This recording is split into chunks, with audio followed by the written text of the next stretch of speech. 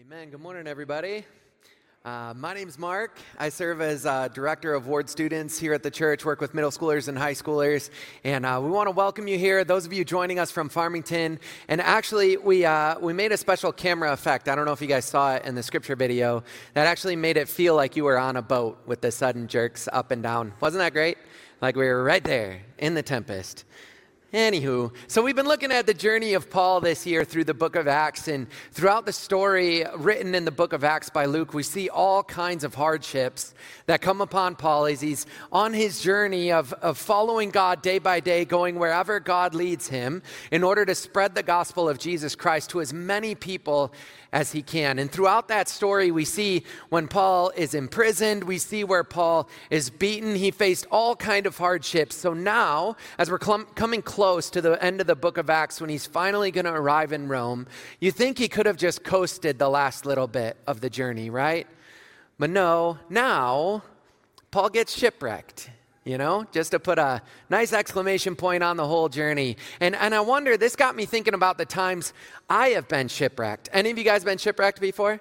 I have twice.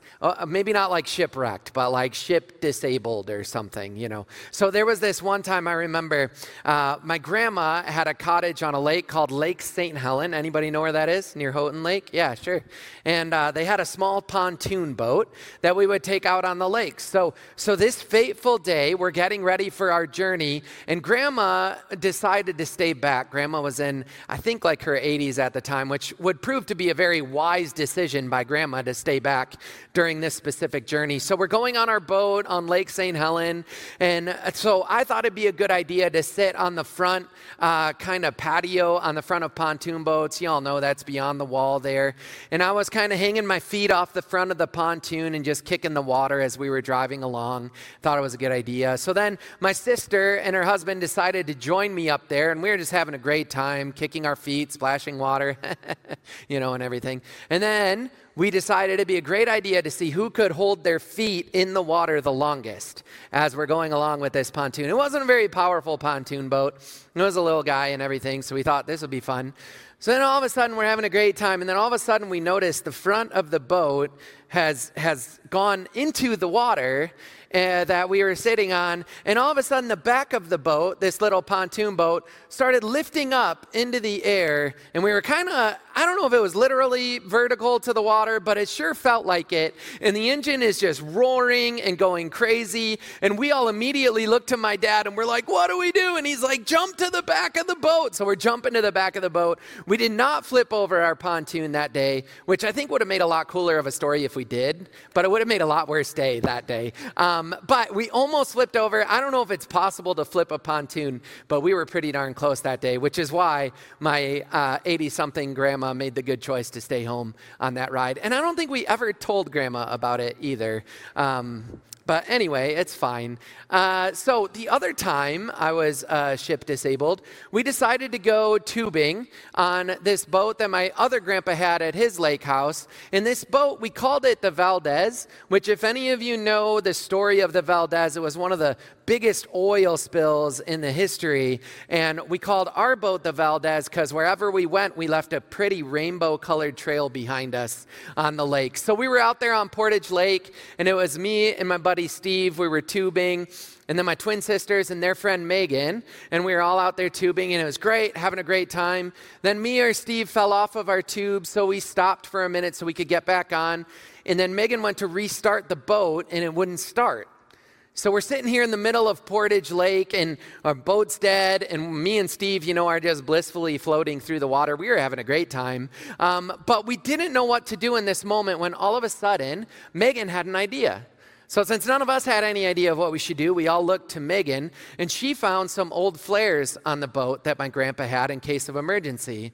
And I was like, I don't even know if those work, they're kind of old, but she starts trying to light a flare, and she's having a really hard time, but then she lights it, which totally shocked her that she actually did it, and then she dropped the flare on top of a coiled up rope that was like a tow rope for emergencies, which then burst into flames, and there's black smoke going everywhere. So she takes the rope and chucks it into the lake, which I assume would have been our only hope of rescue, having this tow rope, but it's gone now. And then luckily, our dads were watching from shore, and they saw the smoke signals go up from the boat, and we were rescued, and everything was fine. So everything all worked out in the end, but I don't know if any of you have ever been there before, if you've been shipwrecked, or maybe just your boat died in the middle of the lake and you didn't really know what to do. Or maybe for some of you, you might have given a warning about what might happen if somebody did something, but you went ahead and did it anyway, and it didn't end all that well. There was this one time my brother-in-law was doing some work on his bathroom at his house, and my grandpa had gone over there to help him. And my brother-in-law was trying really hard to loosen this valve, or maybe tighten it. I don't know what he was doing actually, but he was trying really, really hard. And my grandpa goes, "I wouldn't do that if I were you." But he kept going, he persisted, broke the valve, water started shooting everywhere in the bathroom, and my grandpa looks at him and goes, "Well, toodles," and he left. And he was like, "Well, I told you not to do that. You're on your own now." Well, I think Paul can relate to all of these stories in some way, and I think you'll see why as we play out our story a little bit of what happened to Paul on this fateful day. See, in the chapter right before where our story picks up, Paul had warned this crew about if they continued on through what he could see was an oncoming storm, and he had heard a message from God that if they continued on the way they're going and in their journey, they would be shipwrecked. There'd be a total loss of life, of loot, of everything they had. But then, of course, they continued to press on anyway. Which, in fairness, Paul didn't really have any authority to speak into this, right? He was a prisoner on this ship, and he had no real say in where they were going or why they were going, so they continued to press on, and surprise, surprise, things go exactly as Paul told them it would. They run into this hurricane-force storm, and they start losing cargo. They start bailing cargo over the side of the boat, and things are playing out exactly how Paul said they would. So that's where our story picks up. But before we get into it, I think it's really interesting how Paul winds up even getting a seat at the table in the discussions being made on this boat that day. But it's interesting because remember when I talked about my first shipwreck with the pontoon? In that moment, we all looked immediately to my dad for what to do. Because we all just panicked, so we looked at him. And my dad's not even like a huge boat guy. We're all like kind of wannabe boat guys, but like, that's about where we stand. But he was the most boat guy of all the guys on the boat. Does that make sense? So we all looked to him, which made sense because he was the most experienced. But then remember that other story about the Valdez when we all looked to Megan. She was not the oldest on the boat. She was not the most experienced, but she stood up and offered a solution and gave us hope. So we all looked to her, which probably wasn't the best idea, but we did anyway. That was a similar situation to Paul in our story here. Remember, Paul had really no position of authority. He had no authority to speak up. I mean, the ship already had a captain. The ship already had a crew of guys who assumedly this was their whole life, right? Was sailing and doing all these things. So they should have known what to do in this situation. And the ship had a Roman centurion who outranked everybody else on the ship. And remember, Paul was a prisoner. They wouldn't look to a prisoner for advice on what to do next, yet it's interesting because they did. And in his commentary on the book of Acts, Alexander McLaren notes this. He says, "A common danger makes short work of distinctions of rank." Let me say that again. A common danger makes short work of distinctions of rank. So these hurricane winds come, and things look their worst. Things seem pretty hopeless. And yet this situation paved the way for Paul to take charge, to step into his role of leadership that God had called him to have. But the question again is why? Why did he all of a sudden get this position of authority which he had no claim to? McLaren continues in his commentary. He says this: "Hope, as well as timidity and fear, is infectious, and one cheery voice will revive the drooping spirits of a multitude. Or in other words, in the harshest storm, God raises up the strongest leaders from unlikely places. So given this opportunity and his newfound position of authority, what does Paul do? Does he overthrow the ship? Does he take over the captain's position? Does he take charge of what's happening? Let's look to our passage to find out. We're going to start in verse 22 and see exactly what happens in this moment with Paul and his faithful crew. It says, "But now I urge you," this is Paul speaking to the crew. He says, "Now I urge you to keep up your courage, because not one of you will be lost. Only the ship will be destroyed."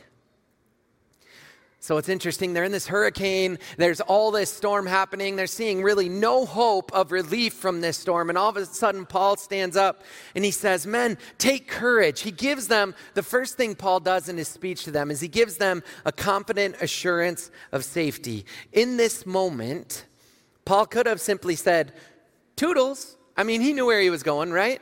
He knew what would happen if he was shipwrecked. He'd be with Jesus, and everything would be great. But he warned them if they continued on, they would face disaster. And all of a sudden, they face disaster. Things are looking grim. They're losing cargo. They're afraid of losing their own lives. And in this moment, Paul could have just sat back and said, "See, I told you so." I mean, he kind of did, in fairness. He said, "If you would have listened to me, this wouldn't have happened." But he could have just said, "I told you so." He could have just said, "You didn't listen, so now you're all in deep weeds." About to be, literally. But in a lot of ways, Paul had every right to do that, right? I mean, he had warned them. He had told them what was going to happen. He had every right to do so, but that is not what he does. Instead of just retreating and thinking they brought this on themselves, he uses this moment of chaos and disaster and speaks a calm word of assurance, which is exactly what the crew needed at that time. It's exactly what they needed to hear. And if we're honest about the storms that we face in our lives, it's a lot more helpful when someone comes and speaks a calm word of assurance over us than when they come and say, "I told you so," right? So that's exactly what Paul does in this moment. He gives them this calm assurance. But of course, words are just words, right? Like, think about if you're in the midst of a hurricane on a cruise ship, right? And some random person comes up to you who is actually a prisoner. I don't know why there'd be prisoners on the cruise ship, but they're a prisoner on the cruise ship and they say, "Don't worry, you're going to be okay." Would that calm you down? I mean, it wouldn't calm me down, right? I'd be like, "Okay, crazy person, go away." But so words are just words unless there's some authority from where those words are coming from. So that's what Paul points out in verse 23. He says this. He said, "Last night, an angel of the God," don't miss this part here, okay? "An angel of the God to whom I belong and whom I serve stood beside me." An angel of the God to whom I belong and whom I serve. So with this part of his speech, Paul is establishing where his authority comes from. He had already told the crew that the luggage and life would be lost if they kept moving forward. That's exactly what was happening now. In verse 18, it says the boat was taking such a violent beating that they started throwing cargo overboard. They started doing whatever they could to regain control of their ship, so they were losing cargo just as Paul said they would. So now the crew had seen the God of Paul had spoken all these things would happen, and they were happening exactly how they would. They had seen that Paul was right about the storm, that his God spoke truth in that moment, and now when Paul says no life will be lost, even though the ship will, they have a reason to listen. Because now, because of what God has done, Paul speaks with authority. Not from his own perception, but from God's assurance. Paul establishes that the same God who controls the elements is the same God who he serves and who he belongs to. And not only that, he has authority because what God has done, but he also has authority because in the midst of this hopeless situation, where the crew was staring down the barrel of total loss of ship and life, in the middle of all of that, Paul speaks a word of hope. He gives a reason for them to hope.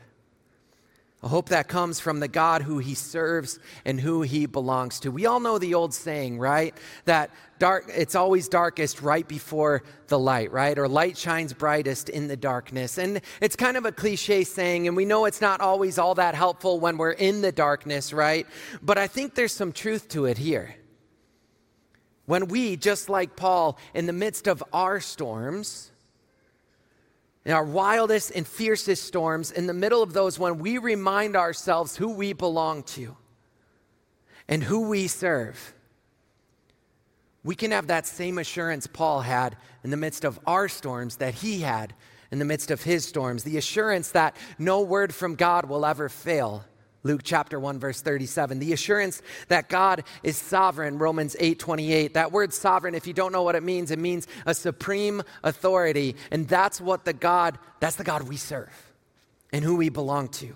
And he calls us friend, a God who is the definition of pure love in 1 John chapter 4. Friends, I know a lot of us in the room today are facing all kinds of different storms.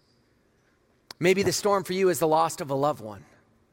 Or maybe the storm for you is a broken relationship. Or maybe for your students, the storm you're going through right now, or you kids, is not having the right friend who you can lean on at school. And you're wondering, when is God going to bring this person into my life? Or for our graduated seniors, some of whom already graduated, some of them are graduating today. They might be facing the storm of not having any idea what the next 4 years of their life will look like.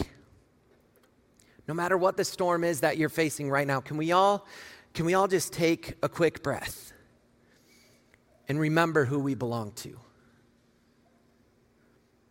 We belong to the creator of the universe who brought all things to life.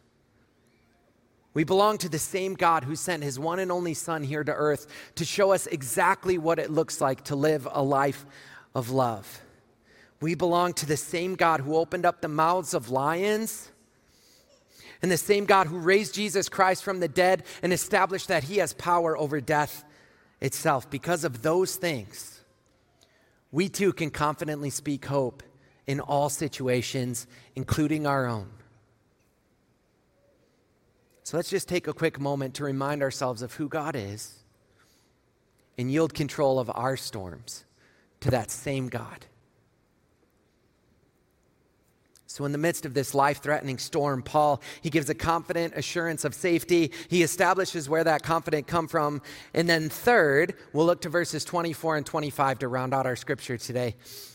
It says this. He's talking about what the messenger said to him. That's why it starts with "and said." The messenger said, "Do not be afraid, Paul. You must stand trial before Caesar, and God has graciously given you the lives of all who sail with you. So keep up your courage, men. For I have faith in God that it will happen just as he told me." So the third thing Paul does is he gives an example of his own faith and encourages others to do the same.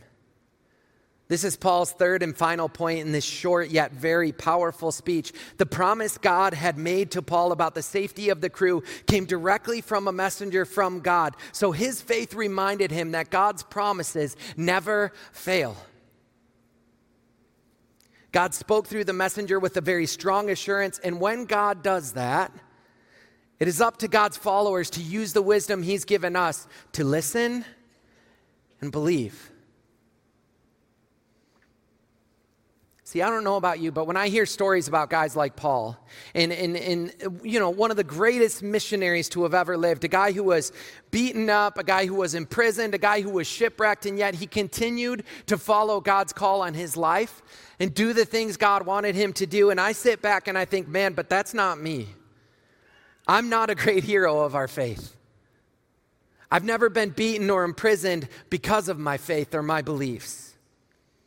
What does Paul and what he did possibly have to do with me? And I think it's actually not that complicated. Because the same God who Paul serves and who Paul belongs to, who gives him that confident assurance because of the promises of God, which will never fail. The same promise in Romans 8:28 that says God is working all things together for the good of those who love him, that gave Paul the confidence and assurance to step into that leadership role that was bestowed on him, right? That same God that Paul served and belonged to It's the same God we serve and belong to too.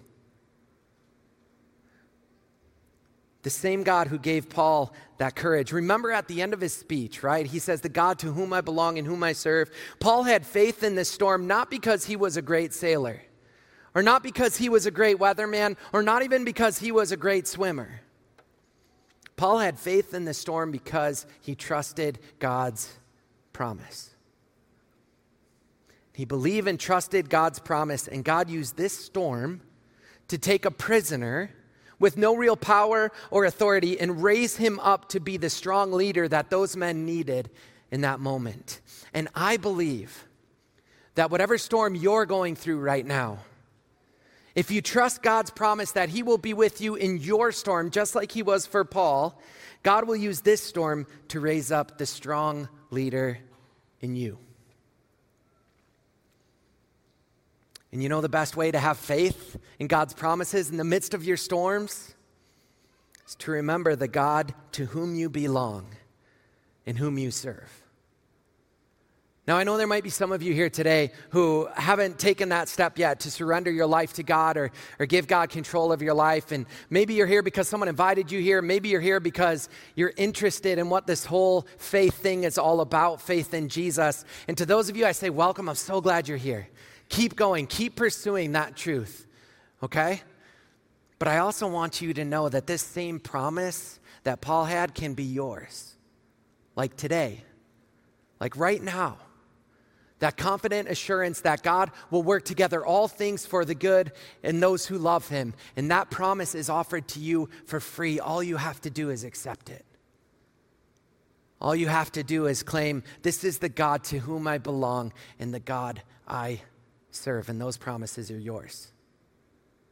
And I know there's also some people here today that maybe you're a follower of Jesus, you've been following Jesus a long time, and you just feel like the storms keep coming. Those hits keep on coming, and you're wondering, okay, when is day ever going to break? When are these clouds ever going to relent? And what I'd share with you is, maybe today you can take some time and remember whose you are. Remember that the God we serve created everything and put all things into motion. The God we serve carried Paul through his journey to Rome, through all the storms he faced along the way. And that same God is the God to whom you belong, who you serve. In Psalm 100, it's a short book of Psalms. It's about 5 verses, but within those verses, there's one verse that says, "It is he who made us, he being God, and we are his." When we discover that, give God every aspect of our lives, we can have that same confident assurance in our own storms, and we can offer that to others in the midst of their storms as well.